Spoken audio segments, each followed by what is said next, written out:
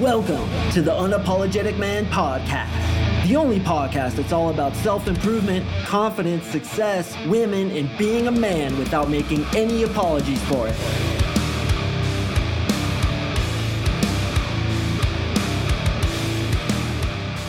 What is up, everybody? It's Mark Singh. I have a very special guest for you today. His name is Peter Buecker, and he is the host of the Unbroken Podcast. And Peter deals specifically with childhood trauma. And as you guys know, I'm an NLP coach, and I also deal a lot with childhood trauma. In fact, it's my opinion that the majority of your problems with women are probably meta programs that were written in early childhood. So when I heard Peter's podcast, I was immediately resonating with it. I love what he has to say. This guy is absolutely awesome. He started as an orthopedic surgeon and realized that that wasn't his calling. And now he does what I do, and he coaches guys just like you who need to get over past trauma. So, Peter, thank you so much for joining us today. Yeah, thanks for having me. What an introduction. That's awesome. Thank you.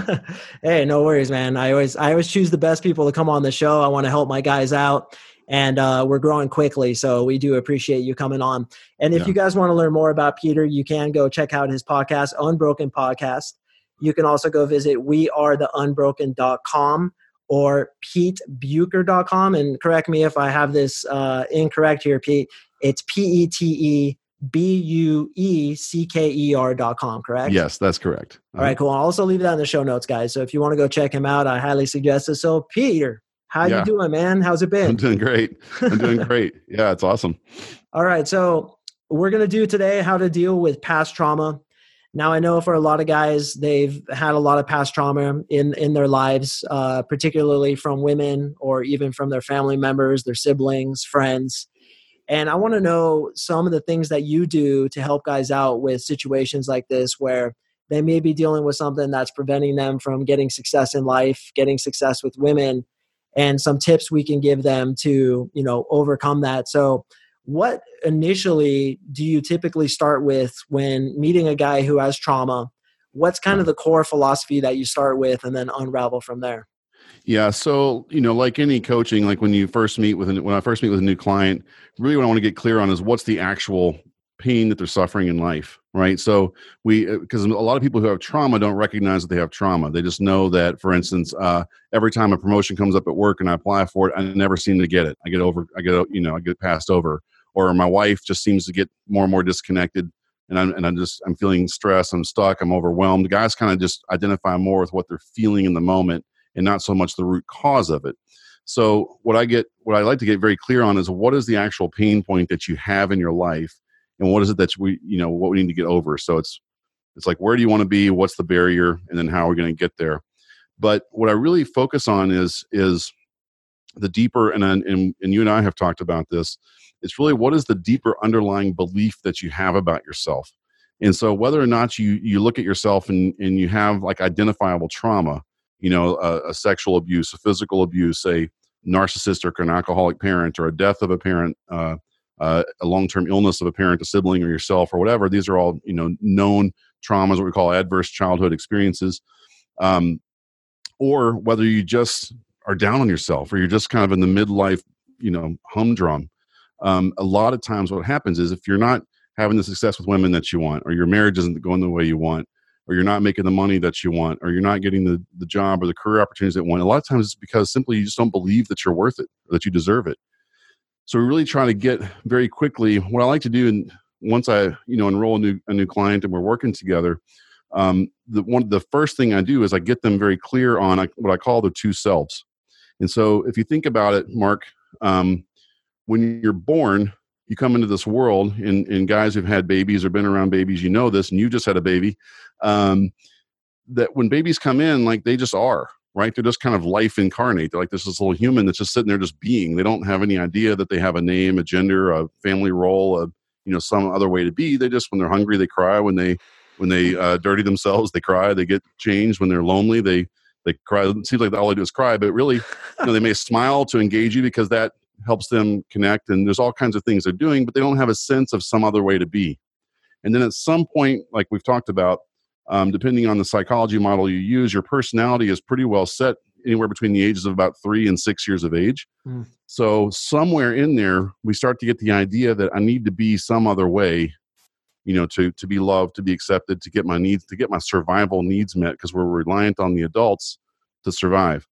And so we start creating we internalize this belief about ourselves that me just being me isn't getting it done.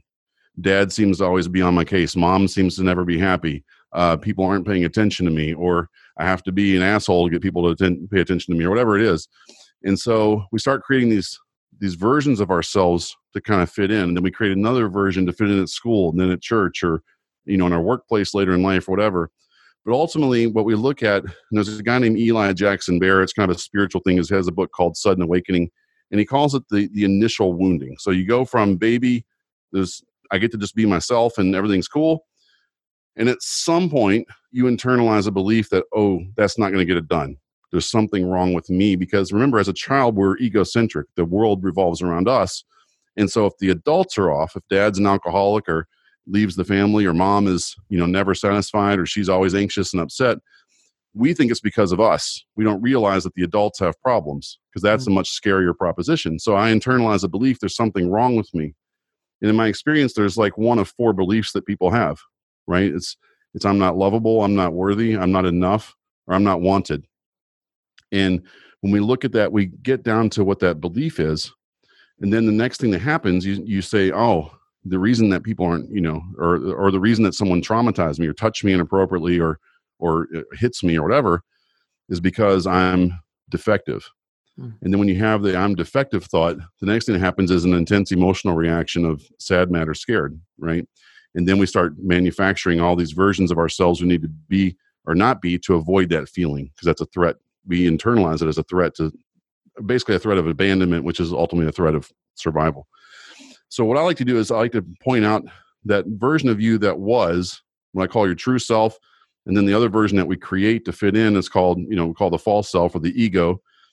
And then what I like to do very quickly with people is, much like what you talk about with doing like visualizations and using imagery and that kind of stuff, I get them a really poignant visual of their true self, the version that was never traumatized, the version that just gets to be exactly as it is.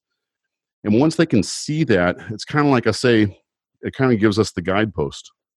So if I say I want to get, a lot of people go to therapy, for instance, therapy is kind of the thing. Like if you're upset, you're having problems, you're depressed, or whatever, it's like, oh, go to therapy. But a lot of times therapy, you go and the only real thing you have in your head is, I just want to feel better, right? I just want more peace. I just want to not feel as stressed. But that's like, for me, that's like getting in a car and saying, I want to go west. And I'm in Kentucky. You're in Colorado, so you're a little further west. But if I just get in my car and go west from where I am, I could wind up in, I could wind up in Mexico. I could wind up in Canada. I could wind up in anywhere in California, wherever, right? There's a lot of places I could wind up if I just go west. But if I say I want to go to the San Francisco Bay, now I have a much smaller target, and I'm much more likely to be successful of getting something I actually want. So for me, the real juice of the work is get real clear on who you were before you believed you had to be somebody else, right? And that part of you is always there. We experience it as intuition, as the deeper knowing, as those moments of, yeah, I should have trusted my gut and I didn't. And then that the cost of that, or yeah, I don't know, it seems like everything's pointing this way, but I really feel like needs to happen is this, and you do it and it proves to be the right decision, right? So that part of you is always there. So I get them really clear on that. And then all the work becomes shifting them from this version that feels bad to this version that feels free and good and aligned. So in your teachings, you work under the same premise that I do, which is you're born with pure self-esteem, right? Yeah. It's like that little kid who goes up to women in the supermarket. I mean, I even remember when I was a little kid, you just go up to people and you just talk to them. There's no self-monitoring. There's no low self-esteem. You're pure, you're innocent. And then through traumas, which of course is the central core of your teaching, it gets covered up. It's like, I always liken it to the golden Buddha that they found in Thailand. What would happen is tens of thousands of years ago or whatever it was, they had a golden Buddha and they had to cover it with mud because they were being invaded. Well, they were invaded. They never found the golden Buddha. And then years and years later, I guess they were washing it or something. And then all the mud came off and underneath was gold.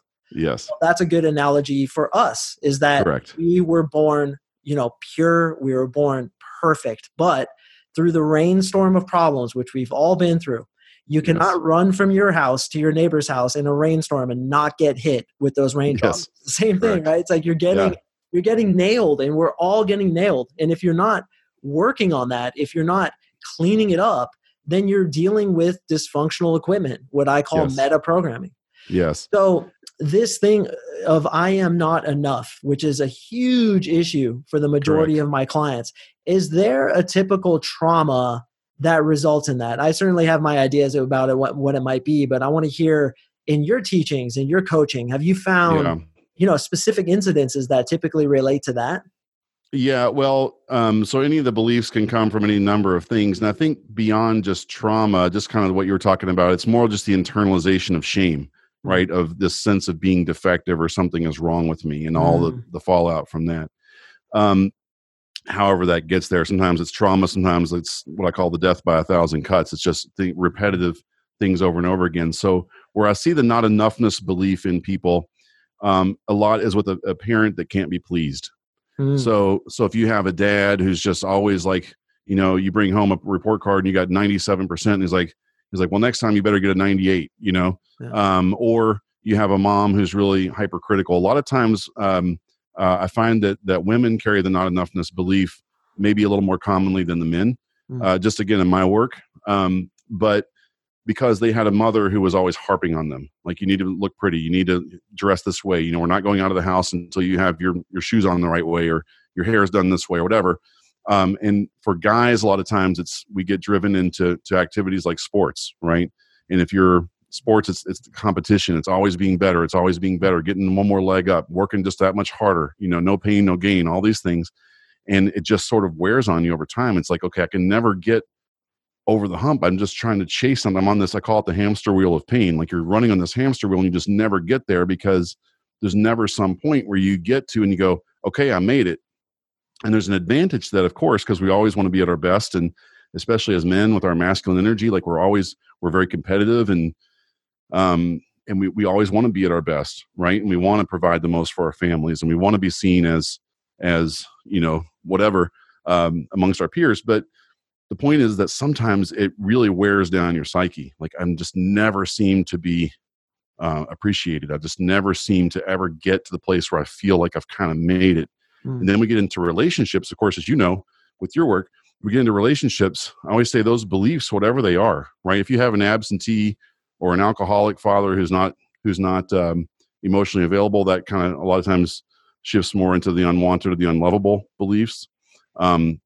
It's just, again, general trends. Any of the beliefs can come from anything. But the point is about these beliefs, Mark, and as you see in your work, is when you talk about your meta programs and or meta processes and that kind of stuff, is that these beliefs become not only the lenses through which you see everything, right? So when your girlfriend or your wife or somebody says something like, oh, I need you to do this, or you should have done that, or you did this, but I need you to do it better next time. We see it through those lenses of the not enoughness, or the not worthiness, or the not lovability. And then it becomes a much deeper wound than just a basic comment about something that you could have or should have, or, should do or should be doing. Yeah. But not only is it the lenses of perception that we wear, it's also the beacon of attraction. When we talked before, you mentioned like law of attraction, right? And it's a real thing, because when you send the energy out into the world of I'm not lovable, what are you going to get back? Right. You're going to get women, as a guy, since that's who your program is for, and you're going to attract women that reinforce your belief of not lovability, because the behaviors that you take to offset that belief, they like that. And so then they're coming to you and they're attracted to that.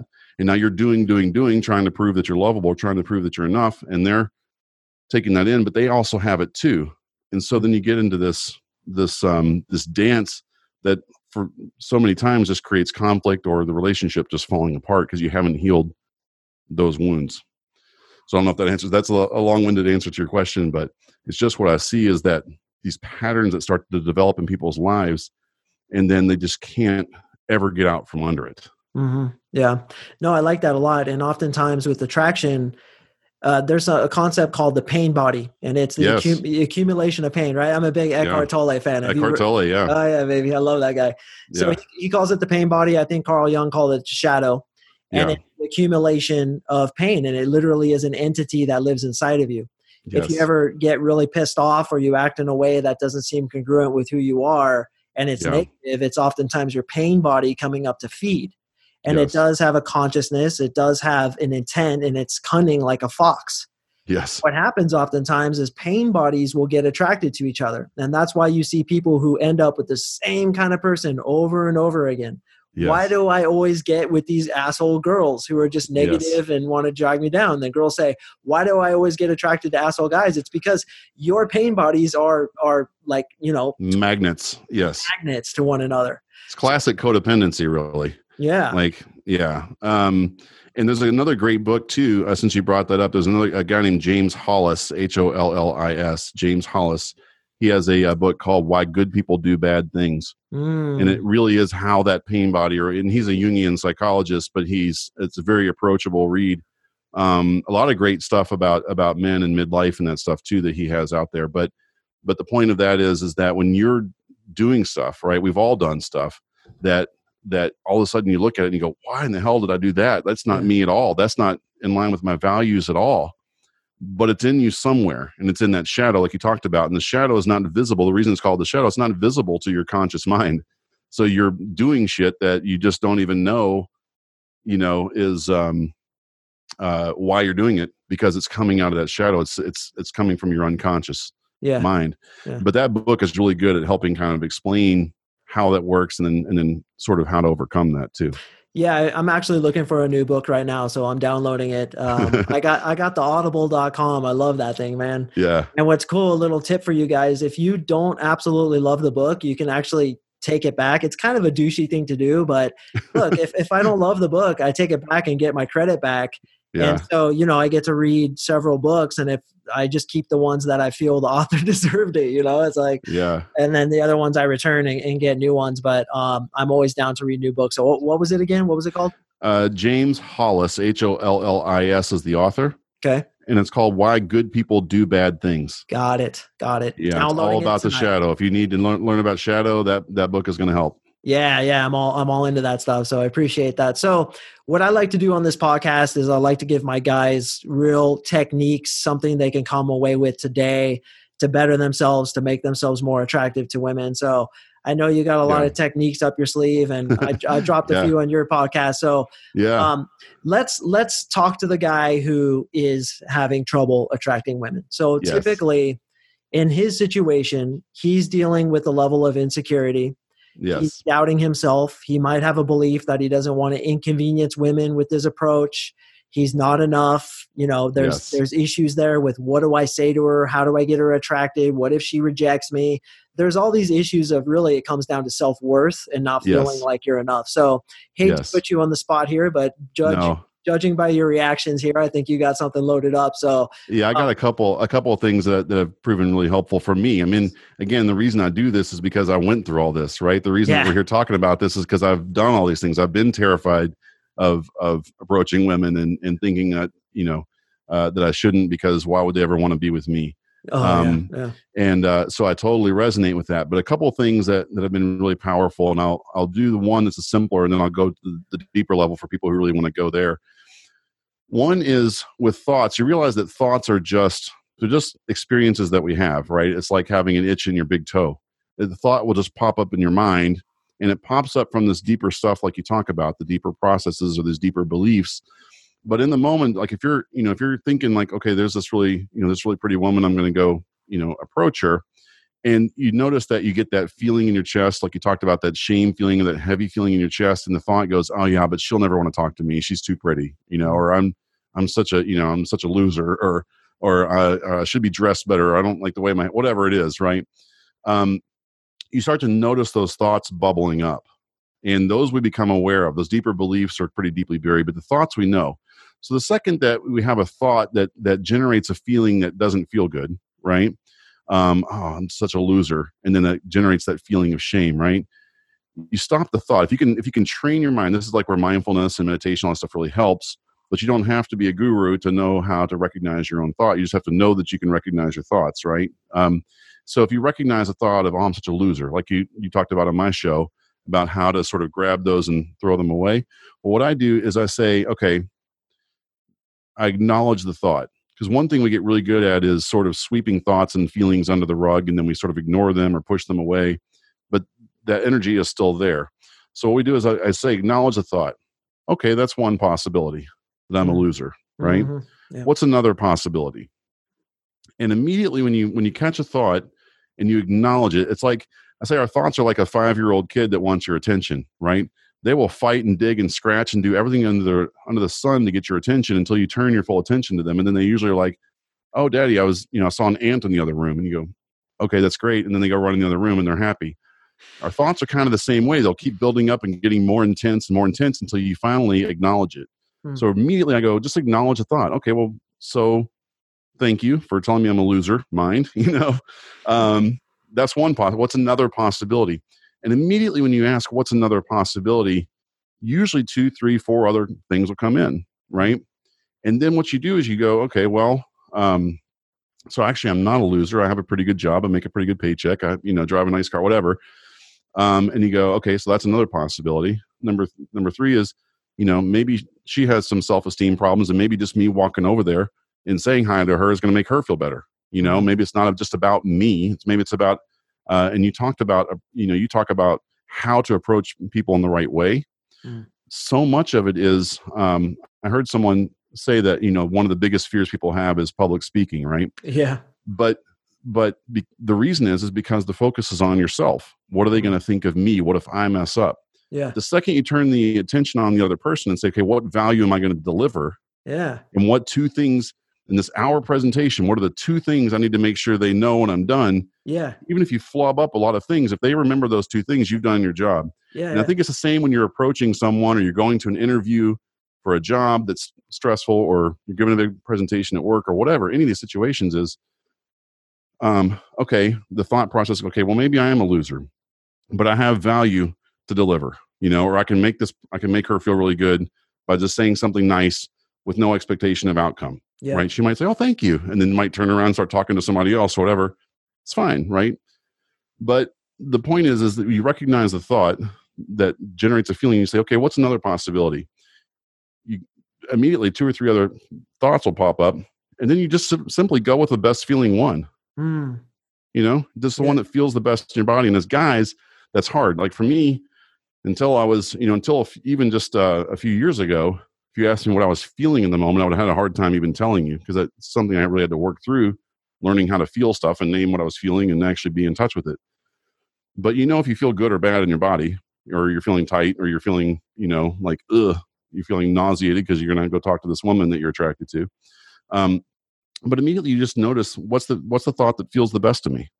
Well, actually, you're a pretty good looking guy, and you have a pretty good job. You have a lot going for you. You could probably make her feel good just by saying something nice to her. That feels pretty good. So let's do that.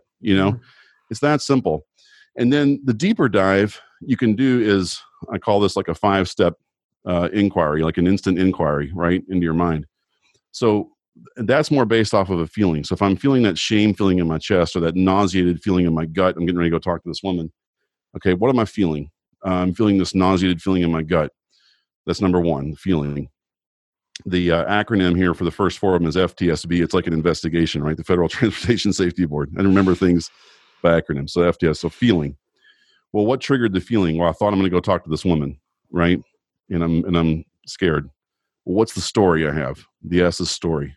The story is I'm going to walk over there and she's going to call me a loser and smack me in the face, or throw a drink at me or whatever, right?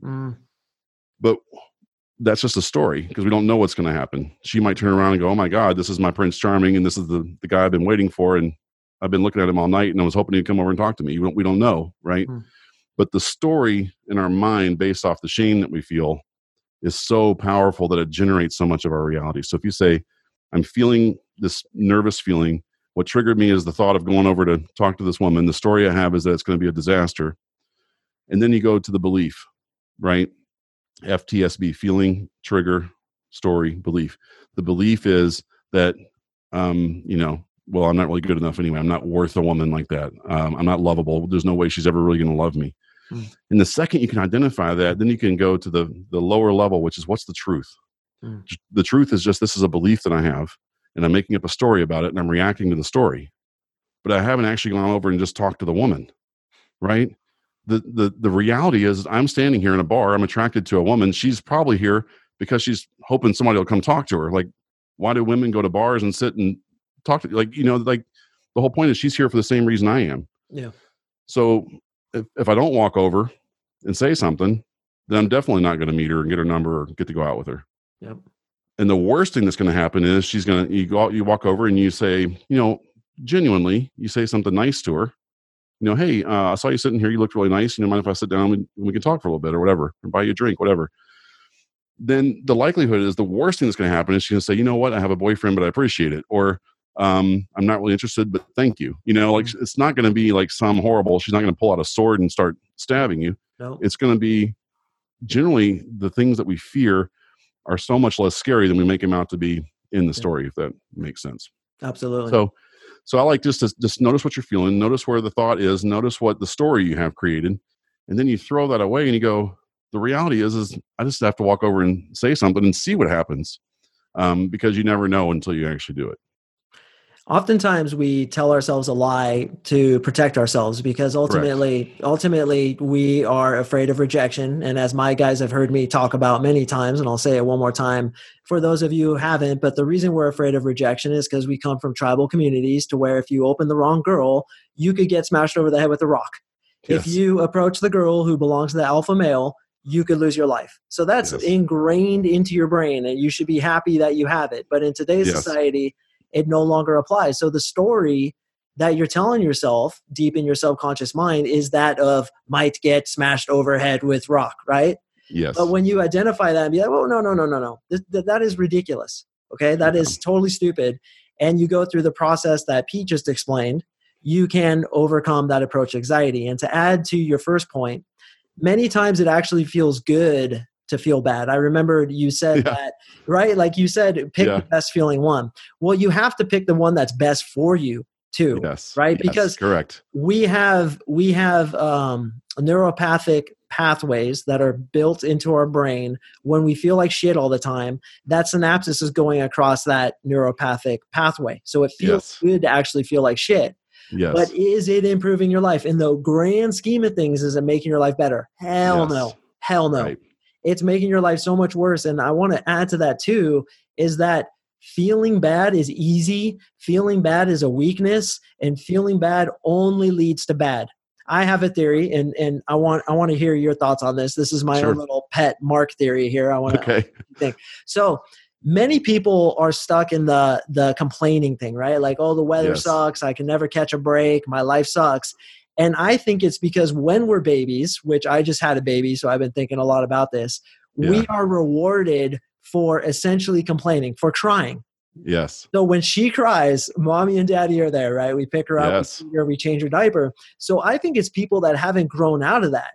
They're just used to getting rewarded for being negative. And maybe even in their childhood, when they were negative towards their parents bought into it. Yeah. So I'm thinking that people still unconsciously believe that their negative reaction is going to have some kind of positive reward. But dude, it doesn't work that way. It just makes your life shittier, right?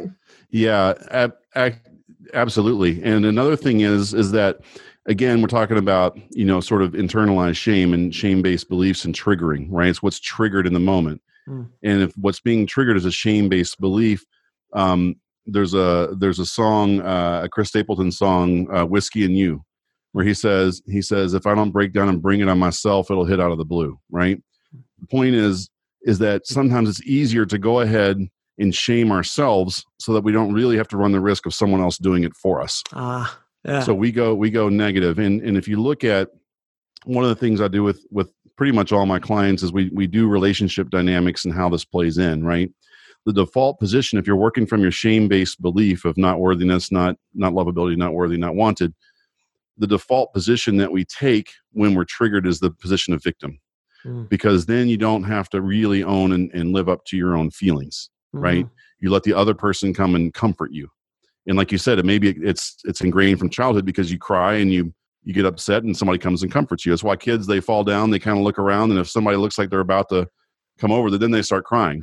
But if you just sort of ignore them, they just kind of get up and walk over and say, "Mommy, I fell," So yeah, so I think that your theory is spot on in that regard. But if you think about it, a lot of times, and I know I've been guilty of this in the past before I was really aware of it, is I would just go straight to victim because I knew I was feeling bad. I didn't necessarily know why I was feeling bad, but then I knew that I could get something from somebody else if I played it long enough.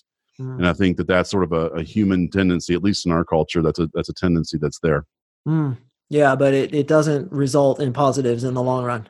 It doesn't. And the difference is the healthier version of that is vulnerability. Right. So the difference is in victim mode, the need that you have for comfort, or the need you have to not feel afraid or to not feel, shame, is a subconscious need. It's a not recognized need. But when you can really feel it and go, wait a second, I'm triggered into my shame here. And you can verbalize that in some way. Hey, what I really need for you is just to say something nice to me right now. Like what I really need is just to be comforted. Like, and you can just own that and say it. Yeah. It on the outside, it looks, or on the inside, it might feel kind of the same, but the outlet is much healthier. So what you get is a healthier response in return, because the victim, there's something called the Karpman triangle, Karpman, the Karpman triangle. And that's what's called the drama triangle. And so if you're in these shame-based beliefs, what happens is you're playing the role of victim, because you go to, oh, I'm not good enough and no one's ever going to like me, and we try to get attention that way. What happens is you get a response of one of two things. You either get a rescuer, so your woman comes over and says, oh no, it's good, you're okay, you're a good guy and whatever, okay? But now she's reinforcing the victim behavior. Okay. And losing attraction for you at the same time. Or you get the persecutor, where you get the person that says, yeah, you know what? You are a loser. You are a piece of shit. And then they feed into it that way. But all three of those roles are acting off of unconscious needs. But on the other side, when you go to sometimes it's called like the winning or the winner's triangle, but it's the more healthy version, is the vulnerability piece. When you acknowledge the feeling and you acknowledge the need and you understand where you're coming from and you have self-awareness, which is what you and I do with people, right? We build their self-awareness and give them tools and skills to live with. They can verbalize the need. Now, instead of getting a rescuer, you get someone who cares about you. Well, how can I help you with that? Let's do this together. And that's a much healthier thing in a relationship, right? Or instead of getting a persecutor, you get someone who's assertive. They say, okay, that's cool, but what I need you to do right now is to, let's own this. I'll help you with this, but then I need you to do X, Y, and Z for me. And now it's acknowledged, it's out in the open, and we're not working with subconscious needs, because that's crazy making. It's crazy making when you're trying to constantly unconsciously or sort of passively aggressively or passively get things that you don't know what you're trying to get. It always feels like you're sort of spinning out of control. But when you can acknowledge yourself and acknowledge your feelings and develop some, emotional intelligence, so to speak, then all of a sudden what you get back from your partner feels a lot better, and it feels a lot more loving. And what you give back feels a lot better to them, and you create a much safer space for true intimacy, which is, what I think we all sort of strive for in relationships, but very few people actually have figured out. So I don't know, that's kind of a primer on that. But those shame-based beliefs and the shame-based behavior that comes from them is so toxic to relationships and to attraction. Yeah. Right. So you attract a mate, but as we know, I'm sure anybody who's listening, who's been in relationships, knows the feeling of attracting someone and having that really good feeling and whatever. And then you get into a relationship and then it just deteriorates because nobody really knows how to communicate or really meet each other's needs in a healthy way. And so much of it is because of that underlying core of that shame that just sort of sits down there and infuses into the relationship and then ultimately kills it if you're not careful. Good stuff, man. I love all the stuff you said. And as an NLP coach, I take a slightly different approach to things, but it's kind of like two different ways to skin a cat. And I love that. So you were telling me before the show started that you were an orthopedic surgeon. How in the hell did you get so knowledgeable about this shit? Did you study this while you were a couple of ways. Yeah, a couple of ways. One is I lived it. 10 years ago, I went through a divorce. I was going through kind of career burnout. I kind of gotten to some point in my life where every day of my life, I had worked towards this dream and this career and this ambition. And then I got in there and then my relationship started falling apart and I had 2 small kids and I'm making some poor choices in my life and I'm going, how did I get to here? That's how I got to James Hollis's book, because I had to read it to figure my own stuff out, and I was going to therapy and I was doing meditation and I was learning all these things. And then I started to have some insights. Then I started to see what was happening with my patients. They're coming in as an orthopedic surgeon. You sit in the room and listen to people talk about pain all day. Yeah. And I was seeing their level of anxiety and depression and the stresses they were facing. And so then I actually went back to school, and I'm just now actually almost 7.5 years later, finishing a PhD in mind body medicine. So how our thoughts, how our stress, how our anxiety, how these feelings, these shame based emotions impact not only your mental health but your physical health. But it's a whole nother conversation for the day. But I don't see a separation between the mind, the body, and the spirit. It's all one and the same. It's just you. Yeah. And then we figure out how these forces are playing to, in your life, and how they affect your body and your health and, your outlook on things. So I do have professional training, but a lot of what I do with my people, honestly, some of the modalities I use come from there, and a lot of the knowledge I bring. But so much of what I do with people is just because I lived it. I lived it. I had to figure myself out. I literally felt like my life was on fire everywhere I looked. And I'm like, the only way out of this fire, right? The only way out of this life that's just burning down around me is to figure out who the hell I am for real on the inside, and what I really want in my life, and what I want it to look like moving forward. And those questions have just transformed everything in my life to where we talked about, like, as of tomorrow, I'll have my last day as an orthopedic surgeon. And I'm fully in this world of helping people overcome the aspects of their life, their internalized beliefs, their triggered stress responses, all this stuff, to give them real peace, real authentic peace and happiness and contentment in their lives, and peace in their relationships. Good stuff. Yeah. And the deepest knowledge, the deepest wisdom comes from personal experience. It's the same thing with me. Is I was horrible with women, totally anxious, couldn't even go outside. And now I'm a coach. And that's why I feel I'm a good coach, is because I can put myself in the shoes of those who are suffering just like I did. So that's right. Really good stuff, Pete. I appreciate you coming on. And I wish I knew initially that you were a PhD, because 80% of, do you know that 80% of people never finish listening to podcasts when they start them? 80% have fallen off. So you 20% that are still listening, big pat on the back from Uncle, that's right, Uncle Pete over here. We appreciate you. But I want to give you another shout out. PhD. Peter Buecker. Is that correct? Buecker? Yeah. All right. PeteBuecker.com. We are the Unbroken.com and the Unbroken podcast. By the way, Unbroken, that's the name of one of my favorite books. Did you read it? I'm aware of it. I have not read it. Oh my God, dude. Talk about perseverance. He was a World War II. He was in a bomber and they were shot down, and he survived a Japanese internment camp. And it's just such an amazing story of perseverance and never quit attitude. So I love that name. When I saw it, I was like, ooh, Unbroken podcast. I got to interview him. So I appreciate that. Thank you so much for coming on. Thanks for having me. I really appreciate it. It's been a great conversation. Yeah, we're going to blast this to my entire audience. And you guys, I strongly suggest going with Peter. I'm actually probably going to hire you, because I have problems, as I talked about with you, with my sacroiliac joint, or maybe it's the piriformis syndrome, what you were telling me about. So I do believe it has something to do with my need to get validation from women. And I'm totally exposing myself here on this podcast, because that's what I do for my guys. But I have some issues where I love attention from girls to the point where I feel like it might be dysfunctional. And so I would love to talk to you about that, because as my NLP coach told me, sacroiliac problems, or down there in the hip, could have to do with feelings of, being guilty about being too sexual. So I would love to work with you on that. I love hiring coaches. I think getting coaches is, everybody should do it. Fortunately, a lot of my guys do hire me. I'm out to a 6-week waiting list. So that's awesome. These are champions who want to improve themselves. So don't be surprised if a couple of them contact you as well. And once again, you guys, you can find him at PeteBuecker.com or wearetheunbroken.com. It's like a song. That's right. We are the unbroken, with like that's right.